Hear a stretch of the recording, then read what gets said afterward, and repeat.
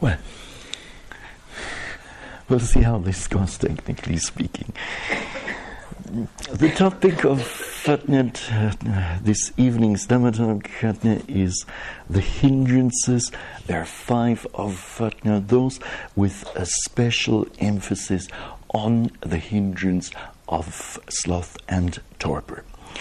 The reason for choosing this particular topic is that the hindrances do come up in our meditation practice, and certainly among our retreatants here, there are a number who had to deal with them, who are currently dealing with them. Now, the topic of the hindrances is a large topic. Many details could be mentioned, and therefore allow me to first give some explanations about the hindrances, some general explanations about the hindrances, and then, having done this, we'll focus in on the hindrance of sloth and torpor. And then, once sloth and torpor as a hindrance has been dealt with to some extent, then we'll finish off with some general remarks about the hindrances. Now, the Buddha has certainly given a number of illustrations, images for the 5 hindrances. Among those illustrations is one that someone, a Brahmin who tries to remember verses learned in the past, is not able to do so when this or that hindrance comes up. Now, a second series of similes is mentioned in the Anguttara Nikaya, the 5th volume, as well as section 193, as well as in the Samyutta Nikaya. And there we have each hindrance being compared to water.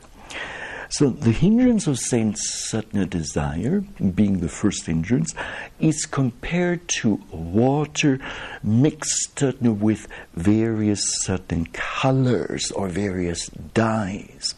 So in other words, water, if you take a pot of water, translucent water, and you add various dyes, then the dyes will obviously color the water and give it a new quality. The hindrance of ill will is certainly compared to boiling water. And the hindrance of sloth and torpor is compared to water covered by mosses. The hindrance of restlessness and remorse is certainly compared to agitated water that is whipped up by the wind. And finally, the 5th hindrance is that of skeptical doubt, and this is compared to water, or to turbid and muddy water. And just as in such water one cannot perceive one's own reflection in the absence of a mirror, so too, in the presence of the 5 hindrances, one cannot clearly discern one's own benefit, the benefit of others, the benefit of both.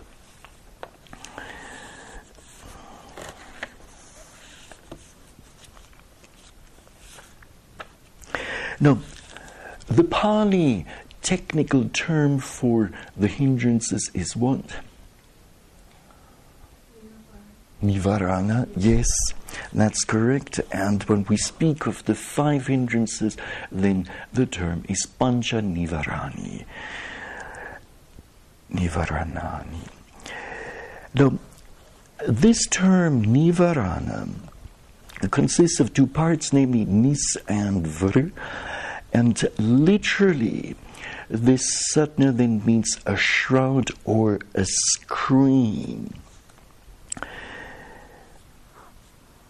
The term Nivarana is used in Buddhist texts as a technical term with reference to mental defilements that hinder the attainment of mental calm and wisdom. Now, at this point,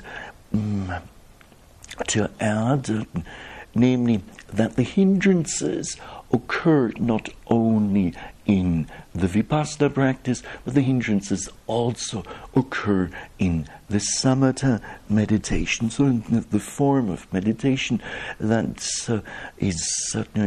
aims at developing states of deep concentration or absorption. Now, those hindrances are mental states that defile the mind, cetaso upakilese, the Pali scriptural language, and weaken wisdom, panyaya, dubalikarane. And there are various passages in which this statement appears. They obstruct the arising of their opposites, which are skillful and wholesome qualities.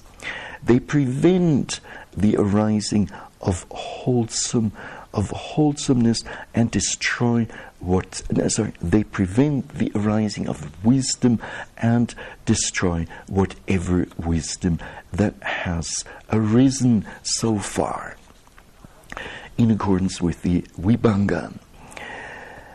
Thus, the term Nivarana means a screen, a bar, or shutting off, a hindrance, something that is covering, or it is also referred to as a heap of unwholesome mental states, akusala arasi in the Pali scriptural language. And the hindrances represent the function of mental defilements that hinder the mind of sentient beings from developing tranquility or calm and wisdom. Therefore, they are referred to as certain hindrances.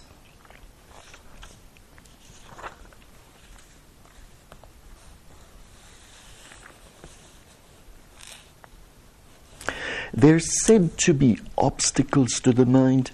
They're also said to blind our mental vision.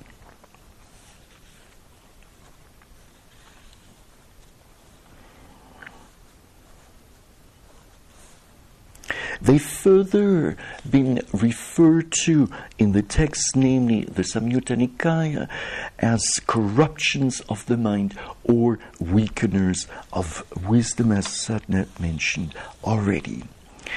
Now, not only this, the hindrances have a strong impact on our realization of the Dhamma. Namely, they block or close the eye of wisdom.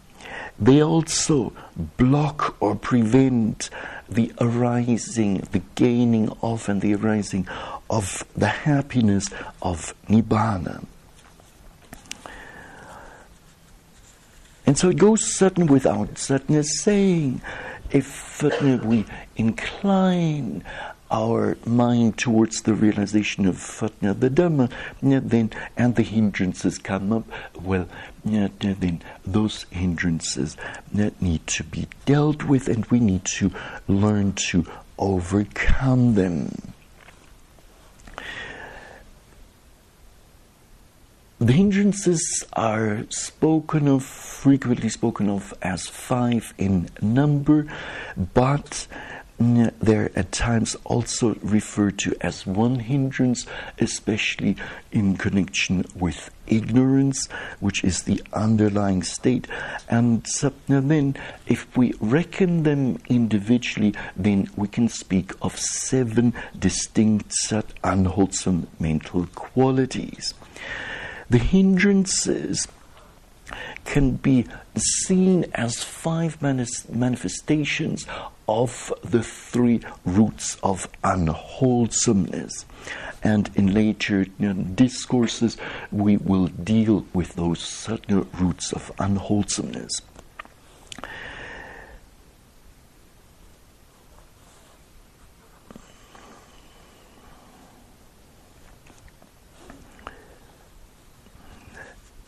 Now,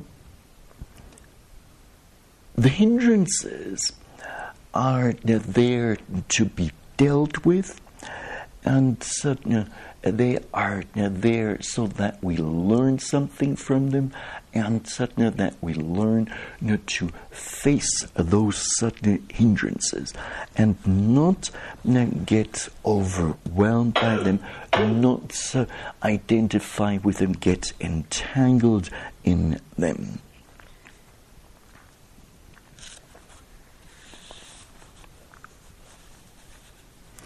Now, this much as a general introduction with regards to the hindrances, and allow me now to go on emphasizing on the double hindrance of sloth and torpor. The Pali word for sloth is tina, the Pali word for torpor is mida, and so they're oftentimes mentioned together as tina, mida, nivarana in the Pali scriptural language. Now, sloth can be defined as sluggishness and dullness of mind, essentially, whereas mida or torpor in essence can be defined as the weakness and morbidity of the mental factors.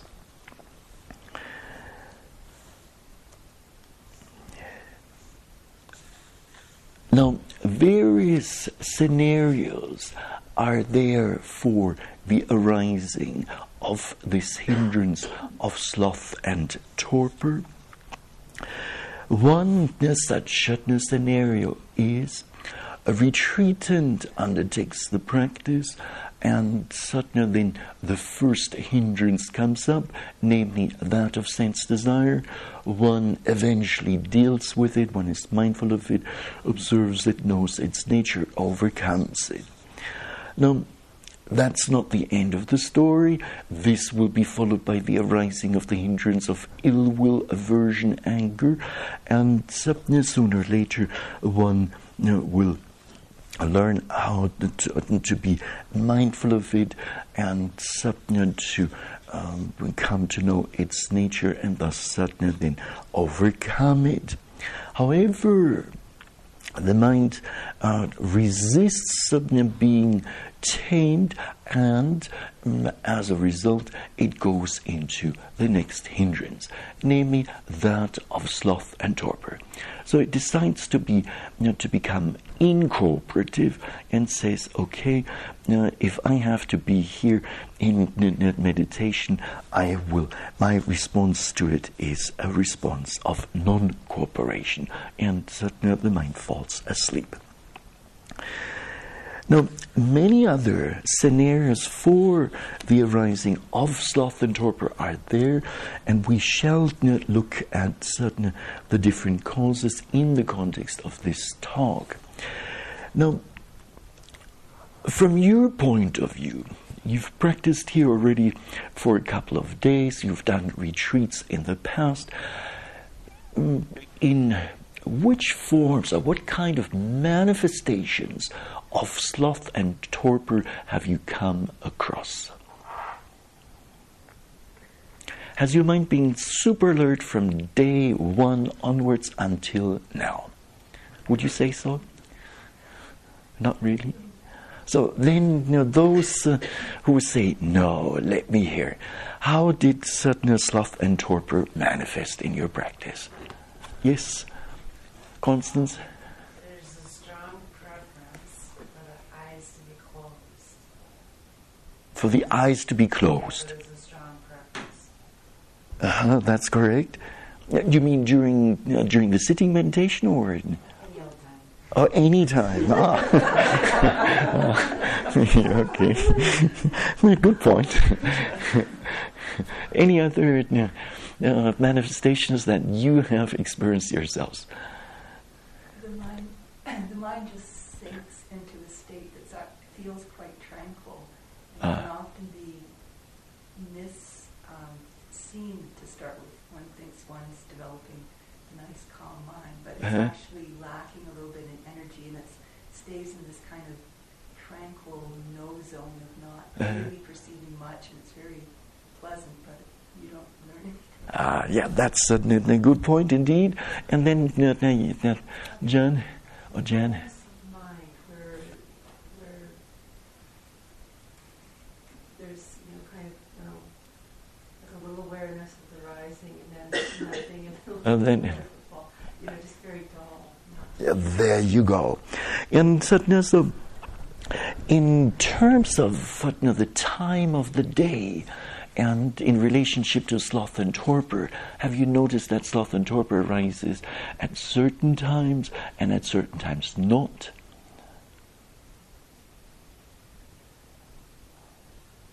For instance? For me, it can be any time.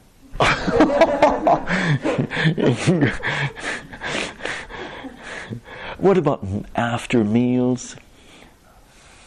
It's a common one for yogis. So the first session after breakfast or lunch, it's common for retreatants to end up with a nodding head for 5 or 10 minutes, and that just has to do with the digestion of the food.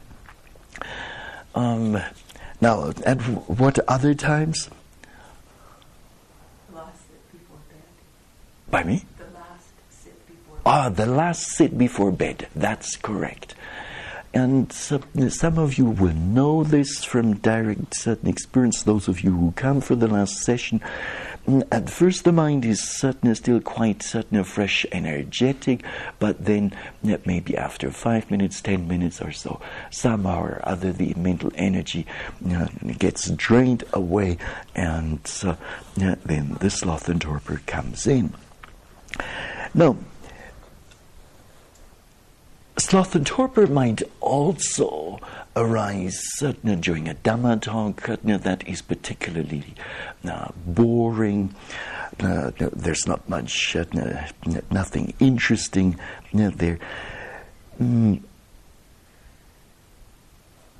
in terms of the sitting posture, what have you noticed? When sloth and torpor sets in, what happens to our sitting posture? Yes, Constance? Yes, it will curve, it will, the body will slump forward. What happens to the lower back? Is it still perfectly upright or straight? Not really. It arches outwards, backwards. And the head then might tilt forward a little bit, or a lot, or the entire trunk might tilt strongly to one side or the other. Then, in terms of a phenomenology of sloth and torpor, we could add types of, cases of sloth and torpor that last just a moment or two. So just for a moment or two, the mind goes into sloth and torpor, the head nods. Or there are cases of sloth and torpor that might last as much as 10, 15 minutes, or maybe even longer. When sloth and torpor is suddenly predominant, what happens to your capacity to clearly observe and know the predominant objects of observation?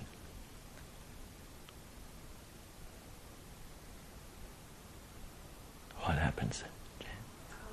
It's gone. There you go. So if earlier on the mind was alert and had no difficulty clearly observing objects and knowing their nature, now when sloth and torpor sets in, that capacity then gets lost. And that just that single point that might be very useful for your practice to know. So that the next time you can check whether you're still knowing something, whether you're still clearly observing an object and knowing something about that object. Also, the mind, as Deborah, one of you had mentioned earlier on, the mind becomes somewhat slimy, dull. The Vinara Sayadaw Pandita speaks of the mind congeals, it freezes, it just simply doesn't want to work properly anymore.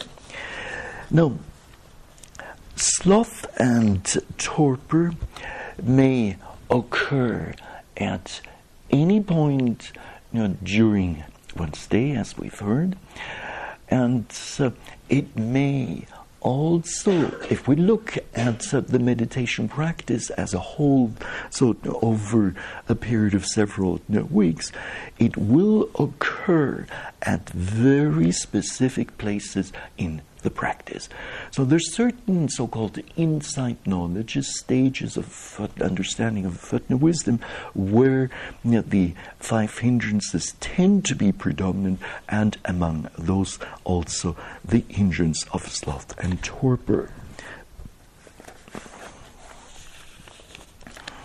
Now, allow me to continue to now give you a number of descriptions or terms that the Buddha has used and as are recorded in the text. And descriptions or words with regard to sloth, tina in Pali, and this will be followed by the classical fourfold definition of sloth, and then we'll do the same thing in the case of torpor.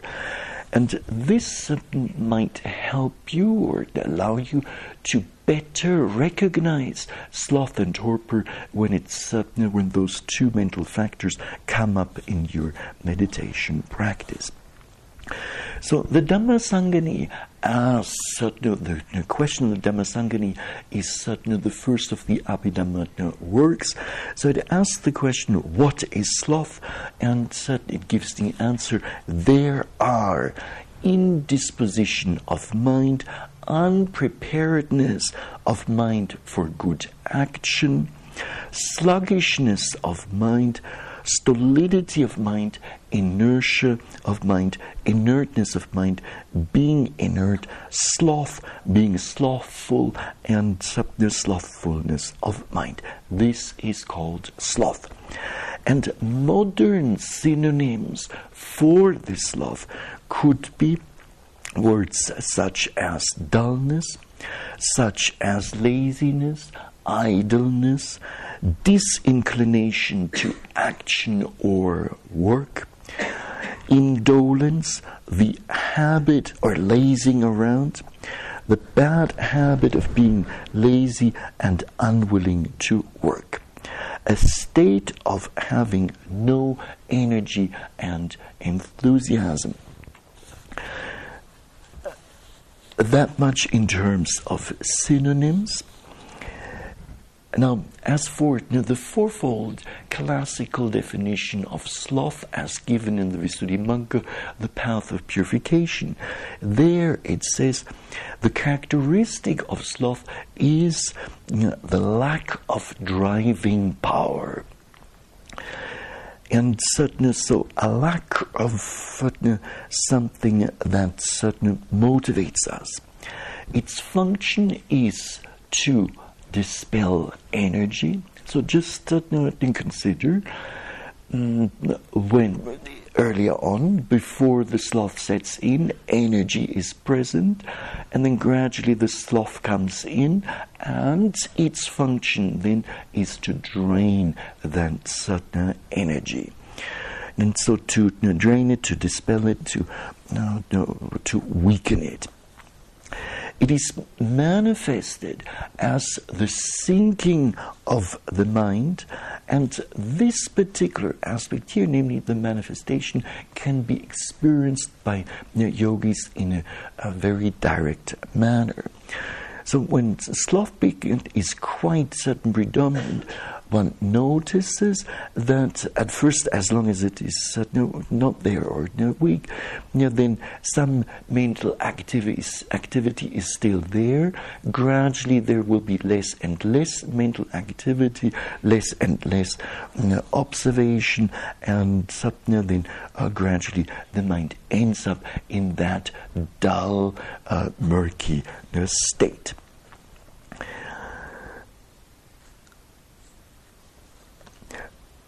The proximate cause for the arising of sloth is certainly given as unwise attention to things like boredom, drowsiness, sluggishness of mind, dullness of mind.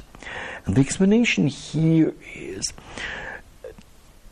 an explanation for unwise attention is that one thinks it's perfectly all right for boredom to be there, for drowsiness or sluggishness to be there. So one accepts those states, and as a result, then sloth sets in.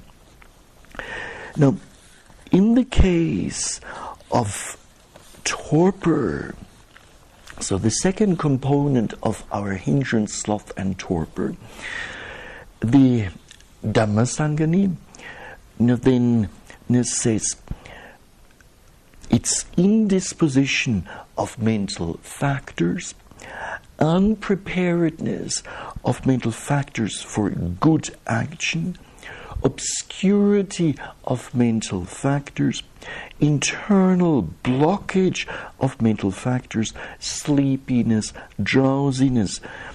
And then we have modern terms such as stupor, torpidity, and a state of not being active.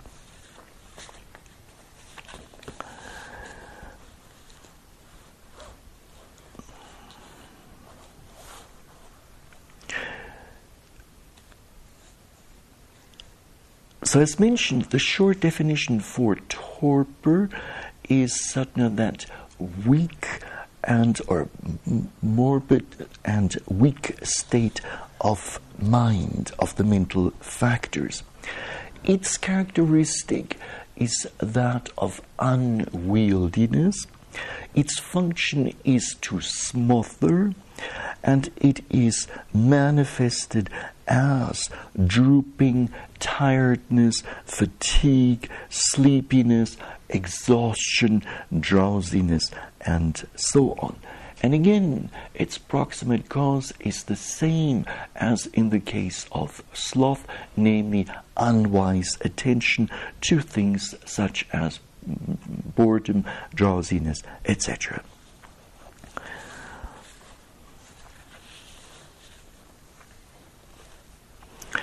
Now,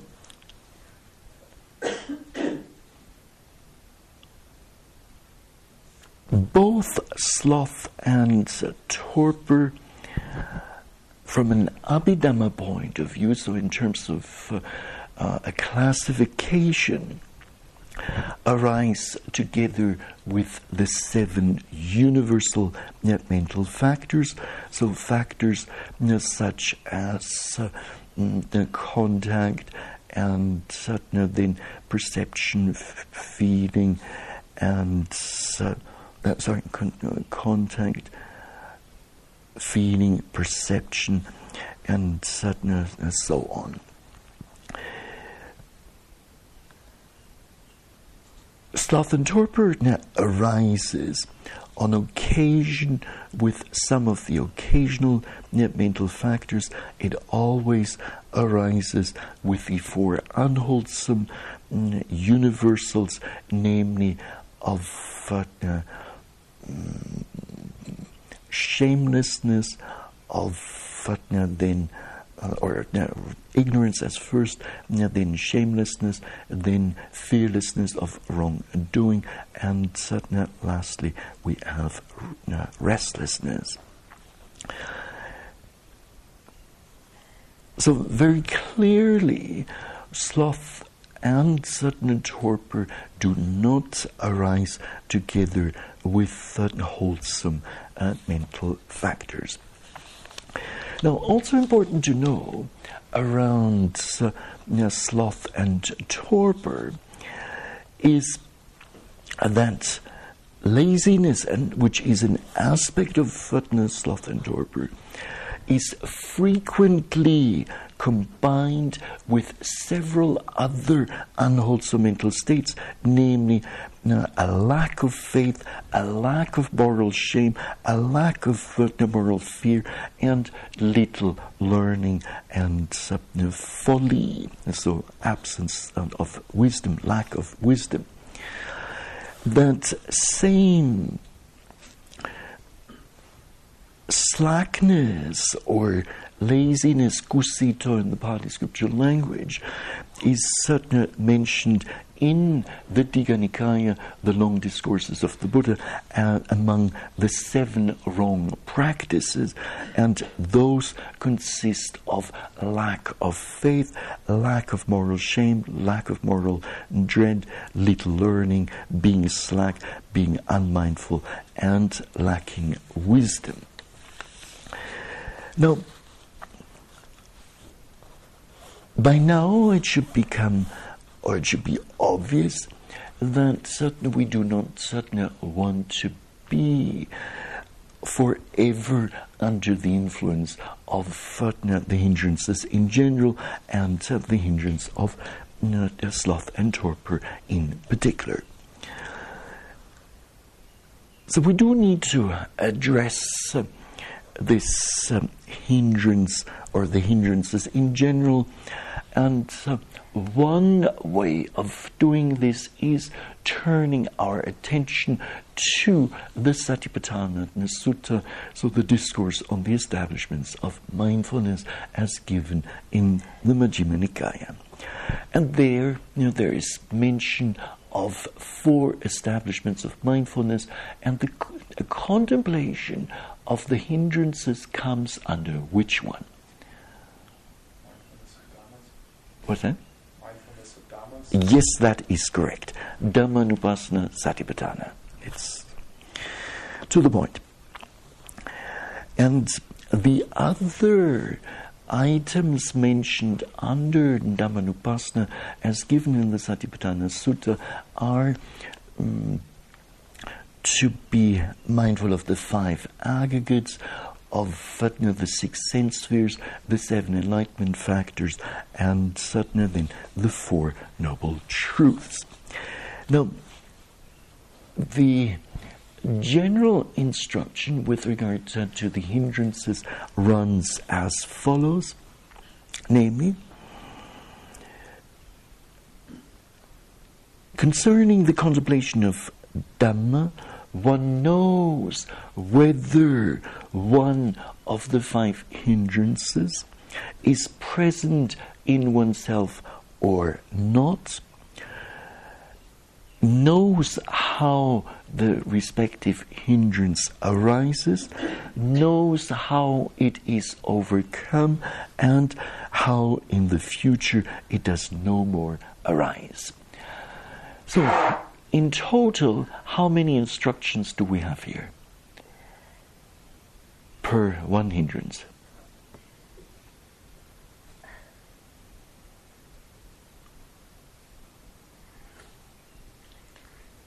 3. You say 3.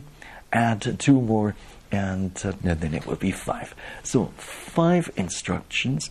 The first one, to know the presence of a hindrance. The second one is to know the absence of a hindrance, and then to know how it arises, so the causes, the conditions for the arising of a hindrance. Then, and so that's the third instruction. How it is overcome, so how to remove it, that's number 4. And then how in the future it does no more arise, no more at all. So that's your 5th instruction. And then you can multiply that by 5, namely for each and every of the 5 hindrances. Now, in the case, or specifically in the case of sloth and torpor, the instructions as given in the Majjhima Nikaya, in the Satipatthana Sutta, are as follows. If sloth and torpor is present in oneself, one knows there is sloth and torpor in me. If sloth and torpor is not present in oneself, one knows there is no sloth and torpor in me. And one knows how unarisen sloth and torpor can arise. One knows how arisen sloth and torpor can be removed. And finally, one knows how a future arising of the removed sloth and torpor can be prevented.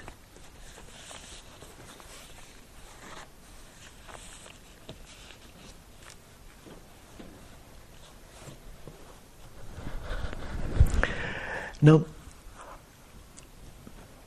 just to know the presence or the absence of sloth and torpor is relatively a simple thing to do. Now, why do you think is it so important to know the presence of sloth and torpor in one's stream of consciousness? Why would this be? It will sneak up on you and catch you unawares.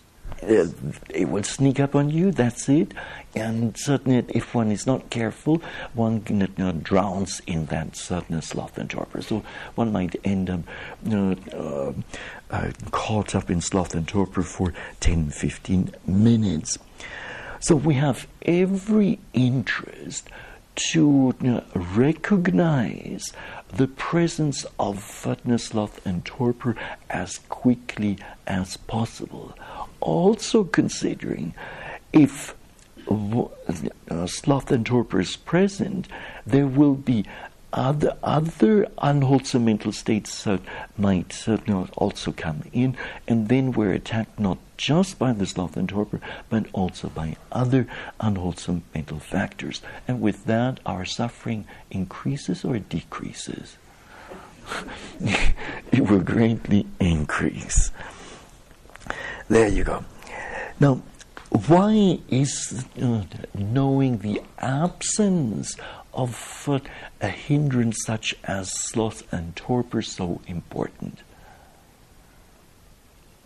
Well, you need to know what it feels like without it to know what it feels like with it. Yes, and indeed, that's a good point. So knowing the absence of sloth and torpor, it becomes easier to recognize the sloth and torpor when it's present.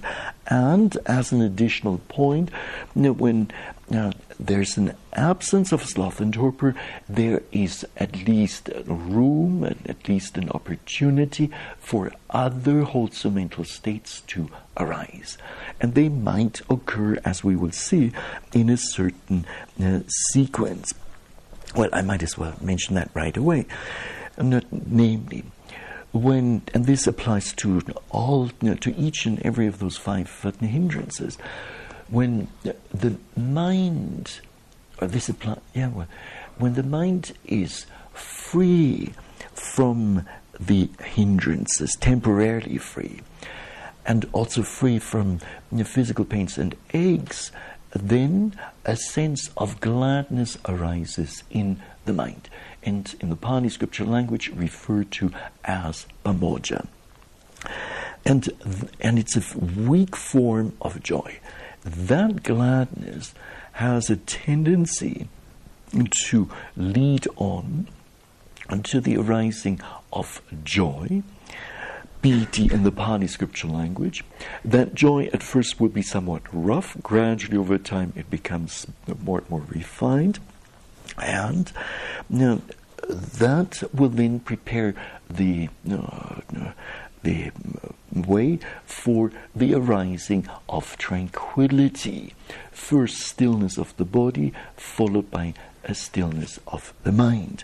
And that tranquility, especially of the mind, then has yet another consequence, namely it leads to the arising of happiness, and the happiness in turn paves the way for what? For the arising of? Concentration. That's correct. And the concentration is the final destination, or not? Wisdom. Wisdom, yes, there you go. Now, so this much with regard to further explanations, when it comes to the presence of the hindrances in general, and the absence of one hindrance or two or all of them. Now, and so of course this also applies to sloth and torpor. Now let us take a closer look at those causes or conditions, that those factors that lead to the arising of sloth and torpor.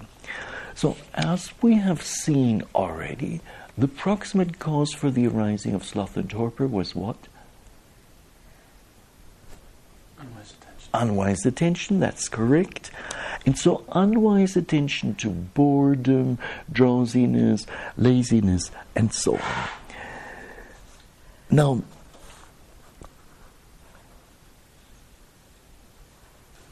the texts give us some further input as to factors that certainly lead to the arising of sloth and torpor. For instance, the Dhammapada Atthakatha, so the commentary to the Dhammapada, speaks of Kama Vitaka, Vyabhada Vitaka, and Vihimsa Vitaka, namely thoughts of sensuality, of ill will, and cruelty. Now, what do you think what happens?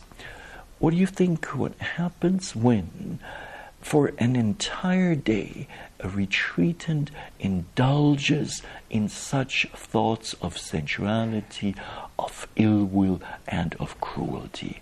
Will that refresh the mind, energize the mind? By the end of the day, you're worn out. The mind is worn out. And so this lead, and this you can verify in your own practice, is rightly given as a reason, as a cause or condition for the arising of sloth and torpor. Now,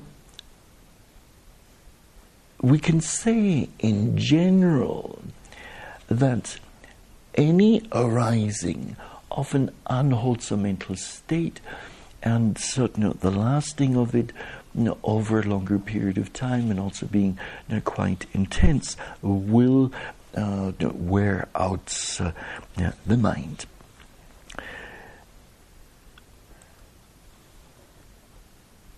As alluded to already at the outset of the talk, there's yet another possibility or a particular scenario that leads to the arising of sloth and torpor.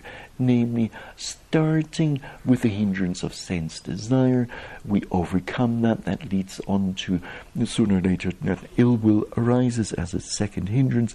We overcome that, and suddenly then the hindrance of sloth and torpor follows. Can you think of other factors that contribute to the arising of sloth and torpor?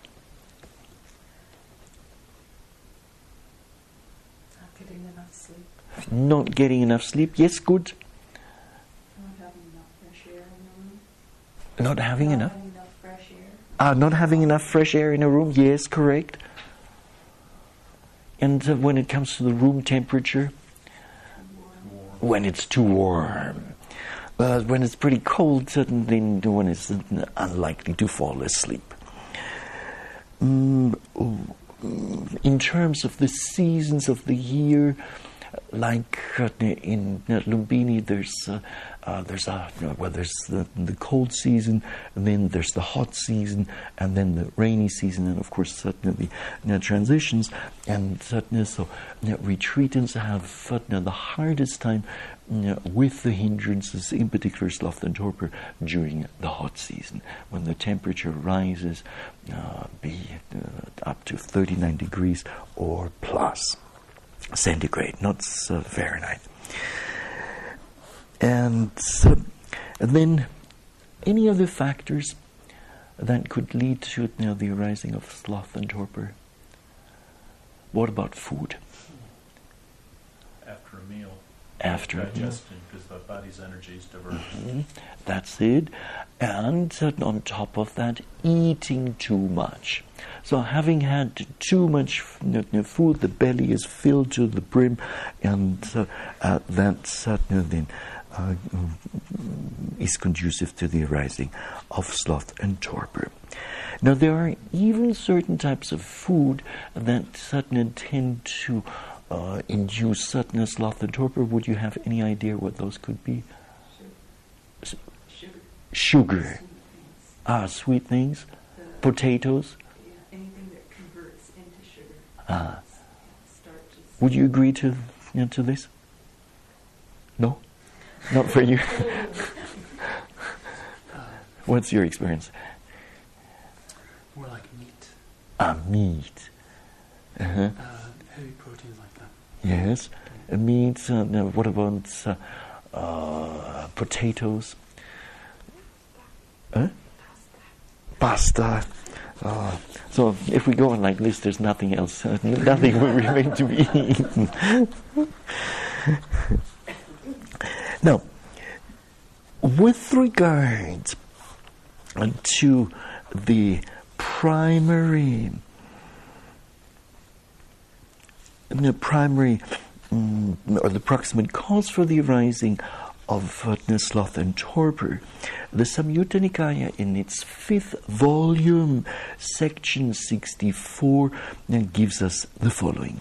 Namely, there are, O retreatants, discontent, lethargy, lazy stretching, drowsiness after meals, sluggishness of mind. Frequently giving careless attention to them, in the sense of allowing them, accepting them, buying into them, is the nutriment for the arising of unarisen sloth and torpor, and for the increase and expansion or growth of arisen sloth and torpor. So please notice here that even discontent is being mentioned as a factor that could lead to the arising of sloth and torpor. Now, lazy stretching would be after sitting a session, one feels like exercising, and then in an easygoing manner one does one's stretching, and no longer being mindful.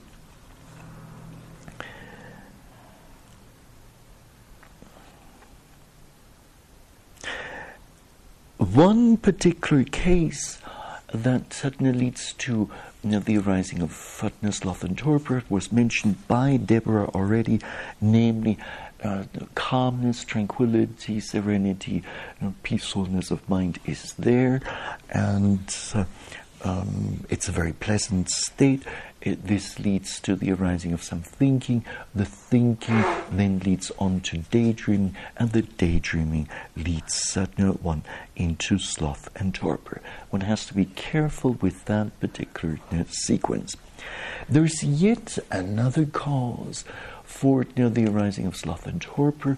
If you think of the 5 controlling faculties and the deficiencies and the excesses of those factors. There's one case. Too much concentration. There you go. Too much concentration leads to the arising of sloth and torpor, and a lack in effort will lead to the same thing. So maybe this much in terms of explanations with regard to the third instructions given in the Satipatthana Sutta, how to overcome or to know the conditions that lead to the arising of sloth and torpor. Now, as for the fourth instruction, if sloth and torpor is present, then to know the conditions that lead to the removal, the abandoning of sloth and torpor. And in this regard, there's much to be mentioned. There's many different ways to tackle the sloth and torpor. Now, let's first tap your practical experiences. How to deal with sloth and torpor. What has worked for you? Jackie? Keep your eyes open. Keep your eyes open, yes, indeed. Investigation. Investigation of states, yes, that's correct. Anything else? Yes? Constance? There has to be a willingness to... Willingness to? Willingness for release around it. A willingness to let it go. Good. To see the clinging, to be aware of the clinging, and so then there's a willingness to let it go. Good point. Anything else? Raise the energy on Energy, increasing the energy? it. Yes. Yes, that's correct. And so far, you're missing, you haven't mentioned yet the main point. What? Yes, Jane? Standing up. Standing up, yes, that also helps indeed. And what about mindfulness itself? So simply just being mindful of the very presence of sloth and torpor.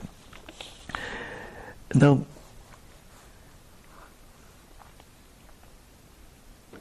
once we are aware of it, we can then start working with it. We can start learning from this mental state.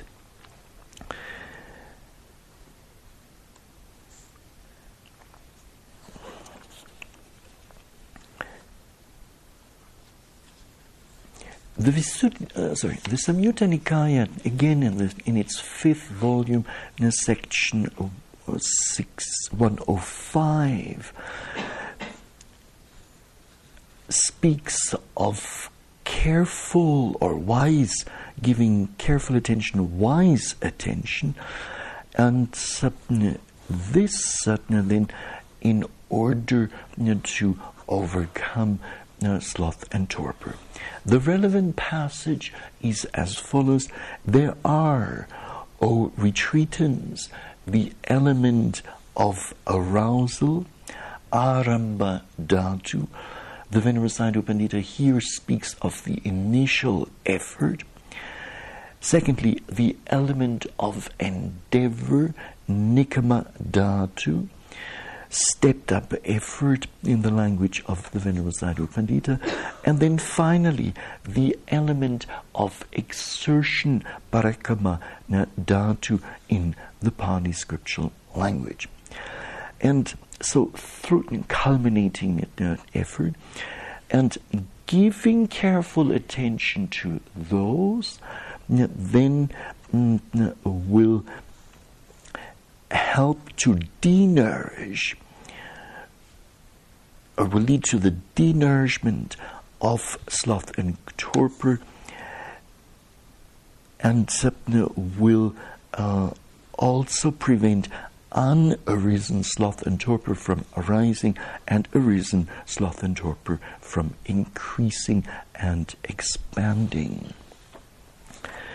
Now, the commentary to the Satipatthana, the Sutta, gives an additional 6 points how to deal with sloth and torpor, and I'll just briefly mention those. Number 1, knowing that overeating causes sloth and torpor, and certainly instead then working towards a moderation in taking food. Then, as one of you has alluded to already, namely a change of posture. If you keep falling asleep in the sitting posture, the thing to do is simply to get up and then practice in the standing posture, or to get up and then do some walking meditation. So to change the posture that causes the sleepiness. Now, the commentary then goes on to state clarity of cognition as another factor to overcome sloth and torpor. And here, by clarity of cognition, is meant a clear, a bright, clear, and pure cognition of formations in accordance with the Vibhanga, and then the a work that further elaborates on this, then says it needs to be a cognition. Thank you for listening. To learn how you can support the teachers and Dharma Seed, please visit dharmaseed.org/donate.